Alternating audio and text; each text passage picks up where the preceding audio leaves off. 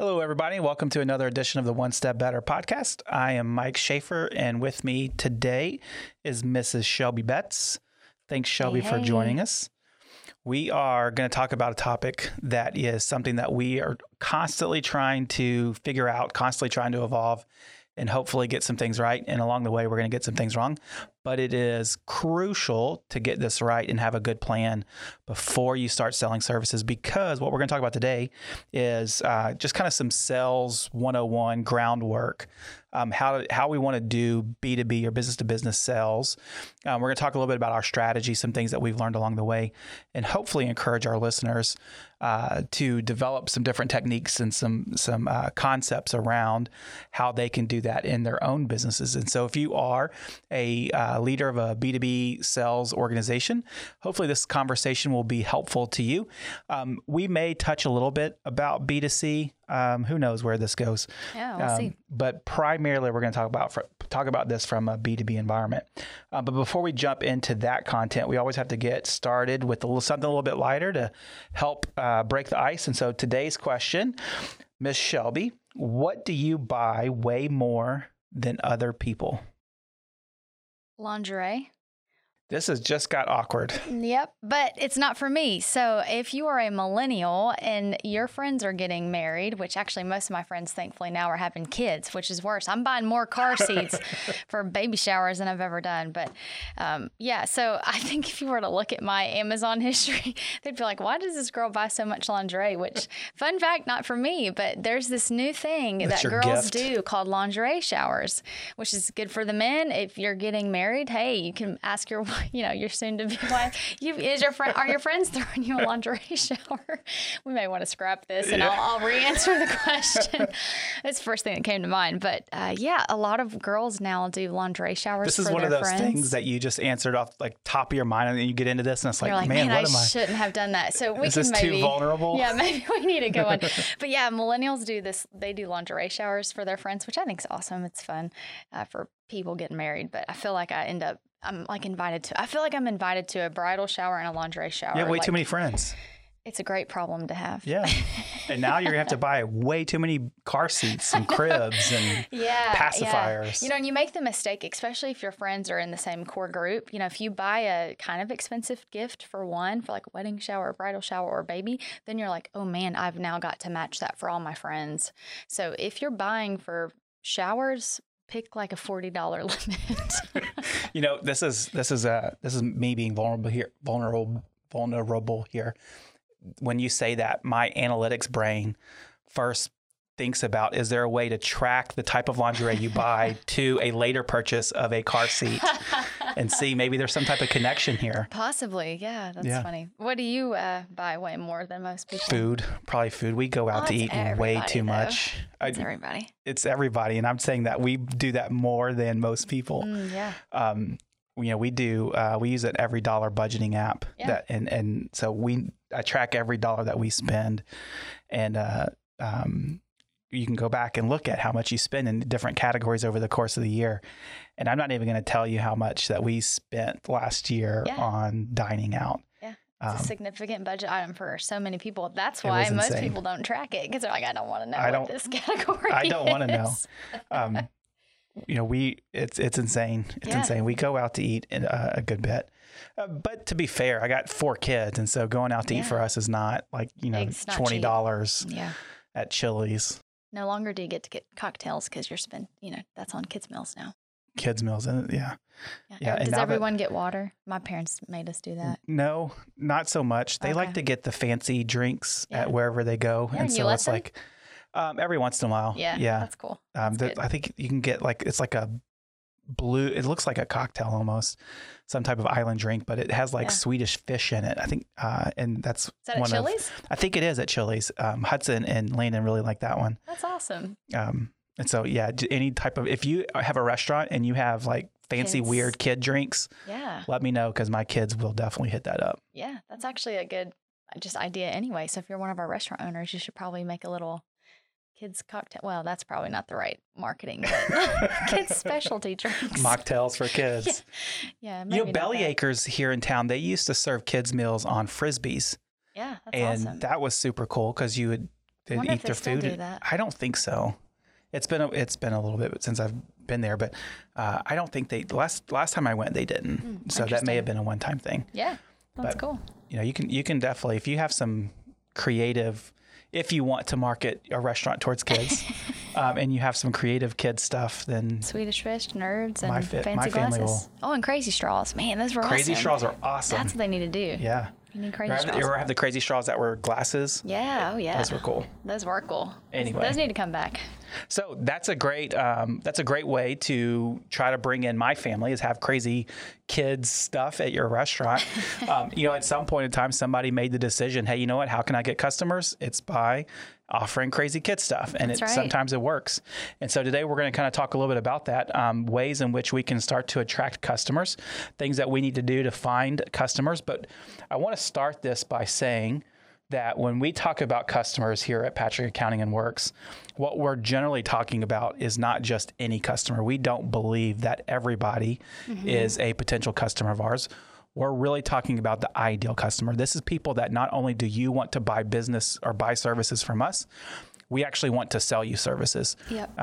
We oftentimes run into situations where you and your team are meeting with different prospects, and it's identified at some point in that process that this is not a person that we want to work with. And that's not necessarily like because you're a bad person, or because it's just that it's not the right fit. Right. Absolutely. And we're not the right fit for everybody. And so I want you to talk a little bit about whenever you are starting the process of, I know that I have a service-based business or whatever it may be that I'm going to sell to other businesses. What are you starting with to define what that sales process needs to look like and what customers you're going to go reach? Yeah. So, I mean, if you're a sales leader, you're kind of in an impossible predicament sometimes because your responsibility is to generate revenue. And so you've got a sales goal, you've got to meet it.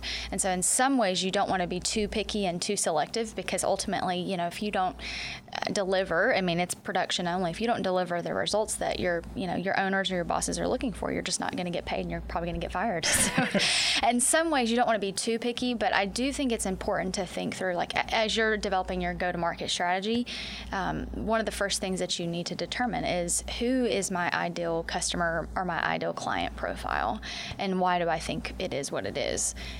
You can attack that in a couple of ways. Like, most people will start with demographically. Like, you can look at your value props. Like, what are my value props? How can I go find people that kind of fit into that value prop? You can start demographically. There's a lot of ways to just dice that pie, but your sales strategy has got to include a very solid idea of who your ideal client is.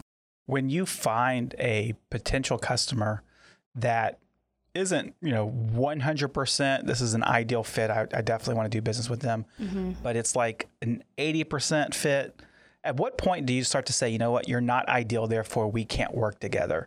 Are you shooting for it has to be perfect every single time? No, definitely not, which probably operations is like, well, I wished you would listen. No, I think, we talked about this prior to this conversation, but when I say ideal client profile, I'm thinking through, like, you've thought through what your service offering is best suited for. You've thought about your profitability, how you actually help clients. You've thought about your demographic profile and your psychographic profile. And if they are checking off 80% of what you would classify as your ideal client profile, unless you're just busting at the seams, like you can't onboard anybody, I don't know why you wouldn't take that client on, because as you continue to develop your go-to-market strategy, you do realize your ideal client profile changes. And so, yeah, they may check off 80%. And if they're not the 20, like I said, if you're not like, if your operations team can't handle anything else, yeah, you should probably turn that down or tighten it up a little bit. Absolutely. But I mean, if you're needing to close business, I think 80% is pretty good. Yeah. Personally. That's interesting, because, if we only tried to go after people that were 100% fit, at some point, like, you're not going to find that person if you got super detailed in your analysis of, all right, this is what we're going to say is like, my ideal customer may be they live on, or somebody that works on this block that is an income earner of X dollars or more, and they also have this type of car. Like, you're just going to start to, narrow yourself out so much that definitely you're getting away from ideal at that point to perfect. And it's not the perfect customer. It is the ideal customer. These are the people that we like to work with. Yeah. Sales leaders can get too analytical on that. Like, you've got to understand if you have good outside or boots to ground salespeople that are out there, running the market, they may be walking into emerging markets you don't even know exist that you could potentially be servicing well. So if you have a kind of boots to the ground salesperson telling you, I can really build some business in a particular vertical, on a particular street, within a particular networking, group, try one or two of those. And if it's really working, then you could actually develop or kind of even tailor and tweak your ideal client. Because I just think, if we're going to say, okay, we're only going to service, restaurants, or we're only going to service this type of client within these parameters and no one else, well, what happens when that industry dies up? The pandemic showed us that. Like, if you weren't diversified as a B2B business, then your business probably really suffered. I think the value and the good thing that happened out of the pandemic for most businesses, especially in B2B, is you probably identified some areas that you could move into that you wouldn't have known about if we weren't forced to change the way we do business. Yeah. So a sales team you have got to constantly be refining and tailoring that ideal client. So you lead our team here, and we have with the 6 or 7 people or so on our sales team in all different areas. Yep. What are some things that you do to make sure that your ears to the ground and you're actually getting that type of feedback to know, all right, this is what's working, this is what's not working. Maybe we need to pivot here. Maybe there's an opportunity there. Yeah. So that's a great question. First, I guess probably a bigger conversation thinking about go-to-market strategy. If you're in B2B sales and you're selling services, the sales positions you choose to have are pretty important. Are you going to choose an outside sales model only and only have outside sales team? Do you want to have appointment setters who are getting to the discovery call? You kind of need to decide what the type of salesperson you want to have. A B2B selling products, you probably need an inside sales team that's just on the banging out phones. So you kind of have to make your decision on that. But as far as making sure we're dialed into our ideal client profile, we're asking questions all the time about what's working. If we're not generating appointments, is it because we've missed the mark on the ideal client or we're not working? If we're missing the mark on bringing new business in, like if we're constantly, there's a vertical I've been pursuing personally because I think we would do a good job servicing it, but every owner I talk to, the only care they have and concern is price. And, we're not the cheapest system in the market. We're not going to be. We're not trying to be, the Walmart of this business or Dollar General or the dollar store. In my opinion, they can go buy from ADP if that's what you want. Yeah. And so I thought this vertical would be really good because we could service it, but man, their only concern is price. And so we got to move on because I'm not going to have I'm not going to get through the whole entire sales process and then just get ground into the ground because the price isn't right. So I think you just have to recognize where your obstacles are. If you can't set appointments, but you think it's your ideal client, is your sales strategy off or is your ideal client off? If you're hitting you're just not closing the business you should, is it your sales team or is it your offering? You make a good point because if our people are out chasing appointments for customers that we know are not going to ever be buyers, simply because it's a demographic or it's an industry or whatever it is that is not a fit for who we are, what we do, then we're wasting our time chasing that. Yep.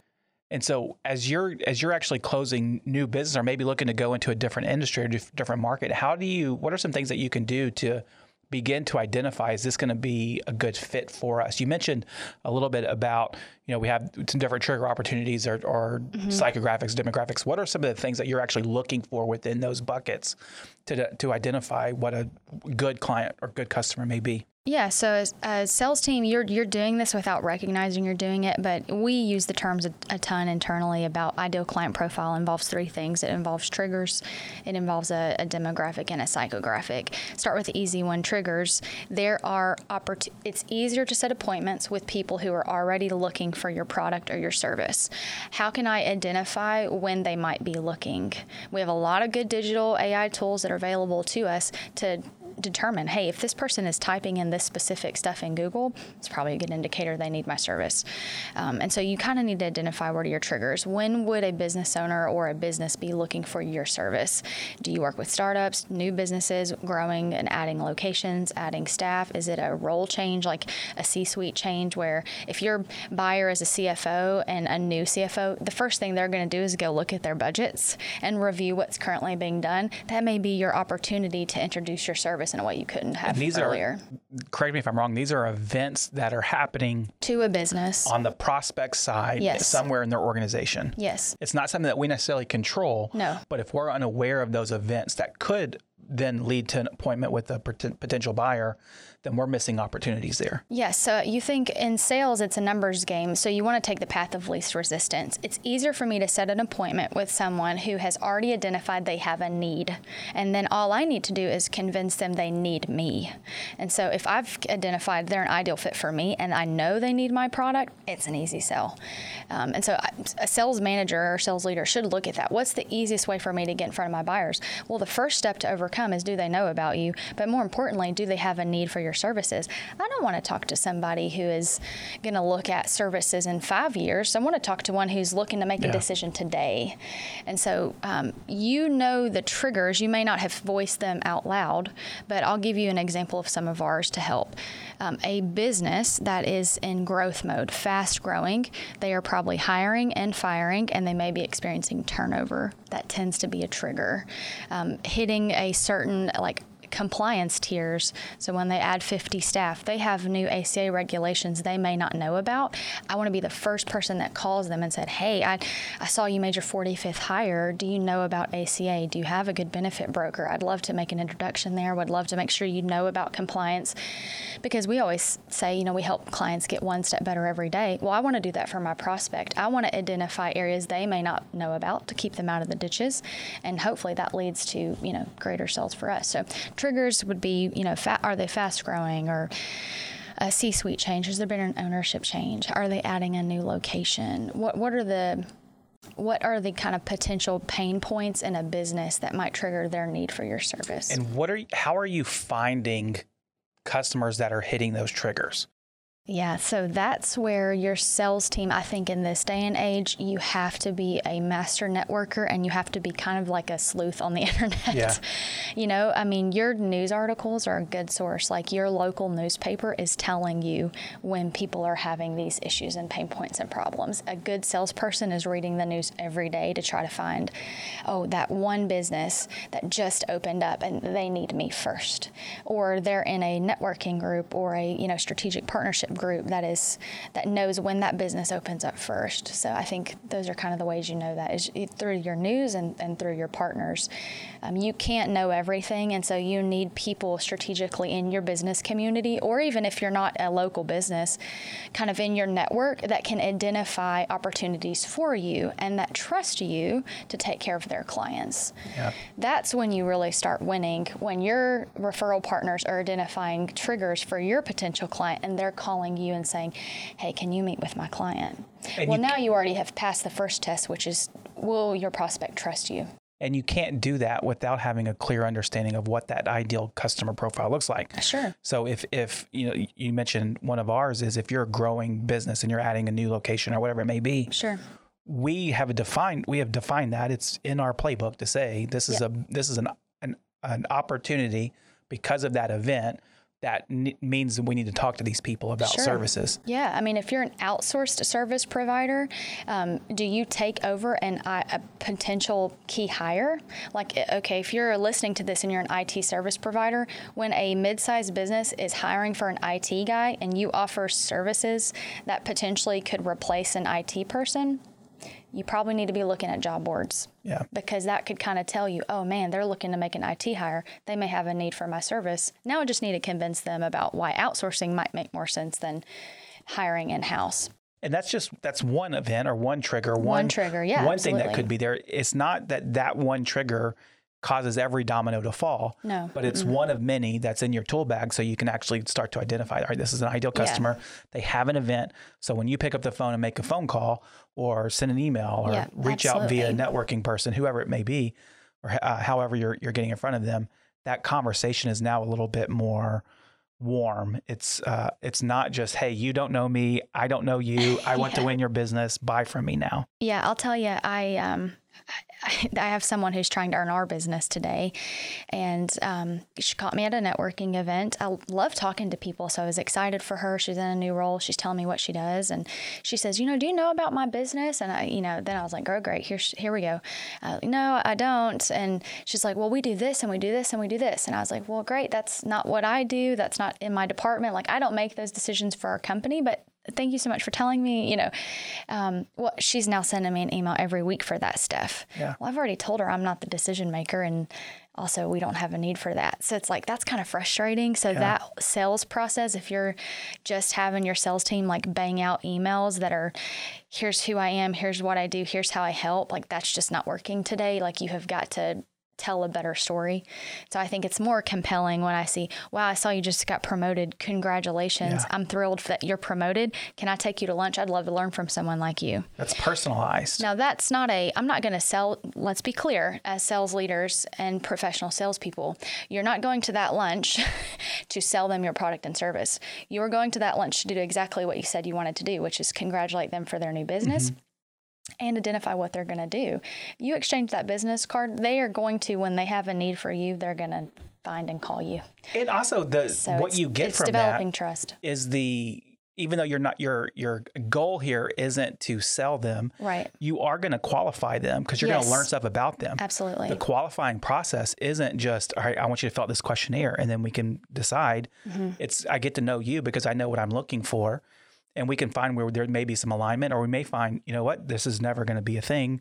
And it really, and it's not just like, oh, well, this is a waste of time. That's not what it is at all. But you do, because like you mentioned, salespeople are always doing this. It's not even they're not even cognizant that this is happening, but their mind is always thinking about, right, is there a potential connection here? Yes, is there a fit? And we're kind of straying from go-to-market strategy here, but this is probably more into equipping your sales team. But when it comes to equipping your sales team, I think it's important that you know your buyer very, very well as a sales leader. And then you need to equip every single person on your sales team and your marketing team to know your buyer in and out. Because if they know your buyer, they can begin to think like your buyer. And that's how you really do sales well, is that you understand your buyer, you treat them like a buyer, and you treat them the way that buyer would want to be treated. If you're working with a small business and you're talking to the owner, your sales strategy needs to include, if I was this owner, what would I care about? You're not there to sell your product. You're there to sell peace of mind to the owner. So you need to think like an owner to do that. So I think it's important that sales leaders are equipping their sales team to think about how their buyer is thinking. What does their buyer care about? Yeah. Not your product, not your service, though you should be able to speak intelligently on that. But you need to really dive into, what does the buyer really care about? Is it peace of mind? Is it solving problems? Is it conflict resolution? Like, I think that's more important than knowing every potential, thing about your product and service. You should be doing the opposite. You should really equip your sales team to know your buyer. Yeah, that's interesting. We're reading this book now. Was it They Ask, We Answer? They Ask, You Answer by Marcus Sheridan.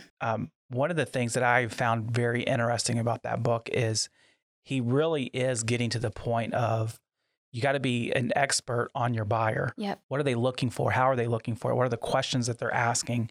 And producing a lot of, it's kind of inbound marketing in a lot of ways. But, what are you doing to produce content to warm them up, to get them answers, to educate them, so that whenever they are equipped to make a decision, then you're kind of leading the charge because you're the educator of the group. One of the things in that book that I thought was kind of enlightening is he provided a lot of stats about how much time his buyers are doing research on their own before talking to a salesperson at all. Yep. And it seems like his research backs us up that with the internet age is, of course, people are spending a significant amount of time actually learning about something before they're actually talking to a salesperson. I want to say it was the average buyer was spending 2 hours on his website, reading blog posts, watching videos, just absorbing content. It was something like that. That number's probably not absolutely right, but it was ridiculously high number that I didn't expect. Yeah. And to flip side of that coin is any sales leader that's reading that book is just thinking, well, Marcus Sheridan is a salesperson who's ditching on salespeople. Yeah. And he's just like crapping on salespeople, for lack of a better word, and how you need to flip your switch to marketing. I'm like, well, that's convenient because you're a salesperson and you're using your company as a case study, which is funny, but no doubt. Like his whole deal was create content, and we're reading the book, which is content he created. Right? Yes, exactly. Yeah. But all that to say, your buyers are doing research, and the why behind that is trust. I have been burned before, or something has happened, or I bought a service or a product they didn't understand well, or they thought they were getting something that wasn't in their engagement letter, and now they're frustrated.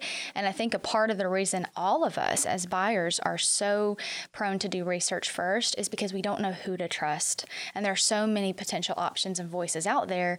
You kind of want to narrow that scope before you go talk. I don't want to talk to 50 people. I want to talk to like 3. Absolutely. And so I think that's a part of why like there's so much research being done, and good B2B businesses are going to take steps to answer those questions so that they can get their ideal buyer on their website, and then their sales team can take action from there.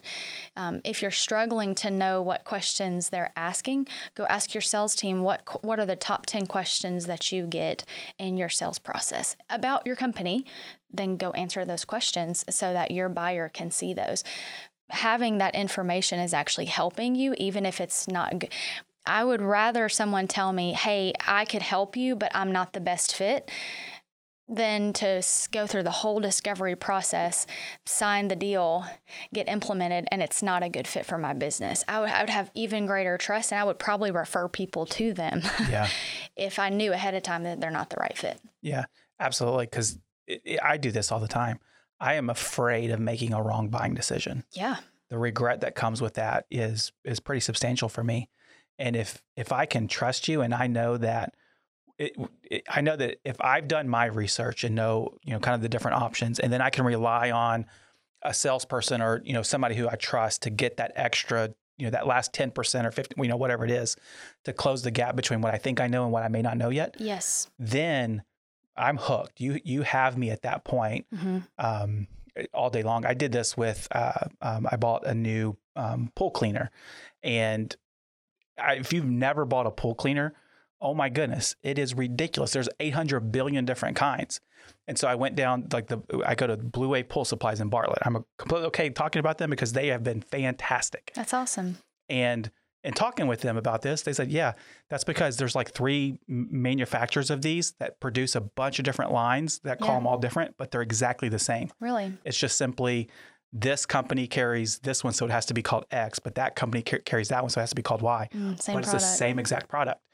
And so knowing that and helping me narrow it down to where then it's my decision, which one of these 3 I'm going to pick or whatever. And I felt equipped enough to know that, you know what, I'm going to pick one of these and I'll be good. And then I did. And it was perfectly fine, which is a lot more reassuring than, man, I bought this, but should I have done something different? Or, what else was there out there? Which I don't like making decisions like that. No, yeah. And I think B2B businesses can learn for how B2C, in some ways, how B2C is like leveraging and marketing and selling their products.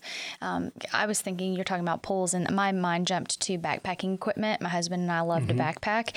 And, if you don't get the weight of your pack right, like you are going to be miserable on the trail. So, I mean, man, every single time we make a purchase for something, I'm looking at the specs. I really want to know the specs of I need the comparison. And I love the companies that give me the comparisons on their products of, okay, here's an honest review of, I'm thinking about tents, REI is amazing. And they had 6 different tent options, but I could go through all of the specifications. Yeah. What's stopping a B2B company from doing that with their competitors? And even pointing out, hey, their competitor may do something that we don't do. Great. That company that needs that can go work with my competitor rather than me work with them, and they hate me and give me a bad review and tell how badly they are, how bad we are to all of their friends.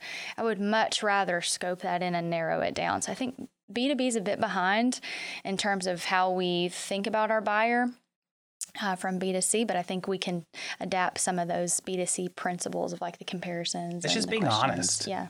And because you have to be able to say, like we said at the very beginning of this, not everybody is going to be a customer of mine. And it's going to be because I don't want to work with them, not because they don't want to work with me. Mm-hmm. And if I can clearly define that on the front end, it's going to save me a lot of time chasing things that are ultimately going to be, end in failure. Yep. So we've talked about triggers. We talked a bit about demographic speaks for itself. If you're a sales leader, you really know your value props. And so like if you sell in a vertical, go pursue that vertical all across the world.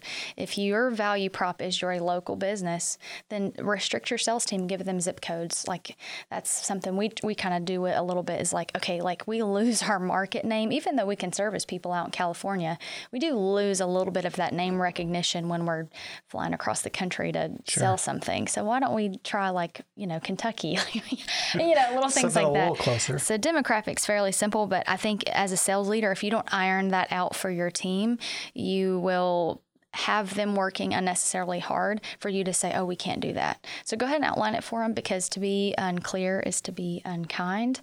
And as a sales team and a leader, you want your sales team to make as much money as possible. So if they just want to get after it, but give them some parameters, like it's better to do that. I think of like, the dartboard, if we have our ideal client as the target, man, if they hit the 10 or the 20, I'm still happy with that. Yeah. But you've got to define the dartboard for them. If you don't, they're going to make it up themselves. Yeah. Because they still need to operate within some type of boundaries. And if you don't clearly define that, they're going to create those. Yep. And that's where, we talk about this a lot, where you have the potential for misalignment between what you think you should do and what I think you should do. Yeah. Ultimately, somebody's going to win out in that conversation. Yep. We mentioned the other is psychographic. I don't know that anyone else uses this term other than our sales team. But in my mind, if you're a sales leader, all you are thinking about is who have you really loved in the sales process? Who does your operations team really love? We've said this, but we love the right type of needy. So a client that is smart, but you like truly sees us as an advisor to them. Like we love those people because we want to help them because they respect us. They are good at what they do and we can really help them. The person that sees us as a vendor, not a partner, ultimately that does eventually cause friction. And so if I can identify that on the sales end and know, hey, they're really going to see us as a vendor, not as a true partner. This is not necessarily a great fit. If we're killing it in sales that month, maybe I turn that business down. Okay, yeah, if we're hungry and we need to get a deal in the door, that's a different story. But I think it's helpful to recognize those pain points ahead of time and kind of educate your operations team a little bit as you're making that handoff. If you're service-based, of, hey, I'm afraid this is not necessarily our ideal fit, and here's why. So then you give your operations team kind of some parameters or just some, warnings to know, hey, this may not be the best fit. Yeah, and with that, it requires to remove the silos between sales, operations, marketing, all the different departments within your organization. You have to be transparent. We need to talk about that another day because that is a huge potential obstacle for businesses. It's something that silos. Whenever operations and sales, and we talked, I think and I did We've done this before, yep. Where there's clear, transparent conversations back and forth about what's working well, what's not working well, what you're finding in the market and what you're not finding in the market. Then there could be a sit down and, all right, let's figure this out. And do we need to pivot, or is there something wrong with operations? Or something wrong with sales? Like, how do we need to fix this?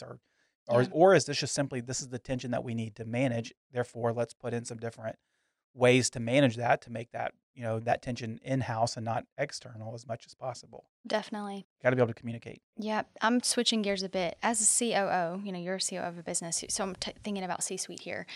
How can sales leaders make sure they are on the right track as far as their sales strategy from the people that are looking at the numbers and asking the questions? Are we generating the revenue we want? Are we as profitable as we want to be? How can sales teams make sure they're aligned with the ultimate goals and mission and vision of the company? I think it starts with having a clear understanding on the front end of what those expectations are. We talk a lot about having, whether it's a KRA or whatever it may be, where we have written expectations to say, if you're a sales leader or a salesperson, this is how much business we expect you to close. And if that's not in place, then a salesperson, regardless if you're the leader or outside sales, it doesn't matter. Yeah. If that expectation is not written down, communicated clearly on the front end, you will never be happy, nor will you ever be successful there. Because, and you've seen this in different sales organizations, the second that you close, maybe your goal is 100K and you close 100K, what's the next year's goal? It's 120, 150, it keeps Yeah. going up and up and up and up. That's right. And maybe that's not necessarily the worst thing in the world, except it can be sometimes. Yeah, And absolutely. so having those expectations set clearly on the front end, I think removes a lot of that. Yep. Now, from there, if that is done, then as the best thing you can do as a salesperson or a sales leader is know where you are all the time. Yeah. Keep track of your stuff, because if you're surprised whenever I may come to you and say, "Hey, Shelby, you were expected to close $20 billion this year Right. and you're at 5 billion and that's news to you," Right. that tells me that you're completely checked out, not plugged in, and don't know what's going on. Yep. And so you have to be on top of your numbers yourself. And most salespeople, I think, are. Um, if you're worth your weight in salt, then you know those things. But that should never be a surprise to you. Yep. And then ask a bunch of questions, right? Hey, this didn't work out. Why didn't it work out? Or this went really well. What were some of the things that did work really well? If you can become, and this is true for a salesperson or really anybody that has a job, if you can become a person who asks a bunch of questions in a way that I really do want to learn, you're going to be seen as somebody who is valuable. Right. Um, Yeah, Kevin and I are debating this a bit. Like, is the CPA, will that be useless in 10 years or 15 years? Like just the credentialing. Yeah. We keep talking about this because, he's on the side of, if you have 5 years of experience in tax today, you are just as useful as someone who has 35 because the tax code changed 5 years ago. Does the CPA or credentialing matter? Back to curiosity, like if you're the type of person that is going to go read the news, go read the articles, stay up to date on your industry, and then ask questions about your ideal client profile, you're probably further along the road than someone who's spent their lifetime studying it, just because the world changes so fast. Like your ideal client could change in a heartbeat. And if you're not aware of the market and the pulse of your business community, you may get out of touch with your buyer very quickly. And we saw this a little bit when COVID started to hit. And, the thing that I love about small business is their nimble ability to adjust and conquer, adjust and conquer, adjust and conquer. And that had to happen during COVID because there was a lot of people that, if they didn't, then they were gone. And, unfortunately, there was a lot of small businesses that are gone. Yeah. Sometimes that was because they didn't adjust and they needed to, and other times it's just unfortunate series of events. But with that, you have to be able to be nimble. You have to be able to pivot when pivot needs to happen. And small businesses are better positioned to do that than Definitely. larger organizations. But it's still just as important. Yeah. Well, Shelby, I feel like we could keep going and probably break this up into 2 podcasts. Yeah, definitely. Honestly, because there's a lot of stuff that I have written on my sheet that we didn't even get to today. But I imagine that we're coming up on time pretty hard. And so maybe we'll continue this at a later date. Yeah, this is a conversation that I'm curious if our listeners, if you're a sales leader and you have some dialogue around go-to-market strategy, your ideal client profile, or how you equip your sales team, I would love to hear from you. Yeah, especially if you're in the B2B. If you're in the B2B world, what are you doing that's working? Anything that you could share Yeah. is super helpful because there's not a lot of content out there, other than the fluff of I'm trying to sell a book, so let me write something Correct. down. There's not a ton of content out there that is really around this topic unless you are a technology firm that's promising to do all of this work for your sales team. Yeah. No kidding. Like, I data entry and list building tools. Like, man, they got all the content in the world about the perfect strategy, and then but nobody's really talking about how do you build a list or what lists should I even be looking for? Yeah. What are the parameters around my data? Not just I need data, but I always talk about it. The questions that we get are how can I do something versus how should I do something. I so much more prefer the how should I versus the how can. I can tell you how to do something all day long, but you may not should do that. Yeah, definitely. Which is, I know, bad grammar. But anyway, well, thank you guys for listening. Really appreciate it. As Shelby said, if you have some insight into this or things that are working for you guys, we would love to hear from you. Make sure you leave a comment, send us an email to onestepbetter@patrickaccounting.com, and just let us know. And if you have some questions about maybe some of the things that we are doing, we're an open book. We'd be glad to share those things with you. we've spent a lot of time, a lot of resources in trying to develop this in a way that works. And for the most part, we're pretty locked in here. And Well, we're we have refining it every day, which is what I think. This is why we keep coming back, is That's because we get better every single day. one step better, baby. That's right. So thank you guys for listening. If you need anything from us, let us know. We'll be glad to help. Thanks. And have a great day.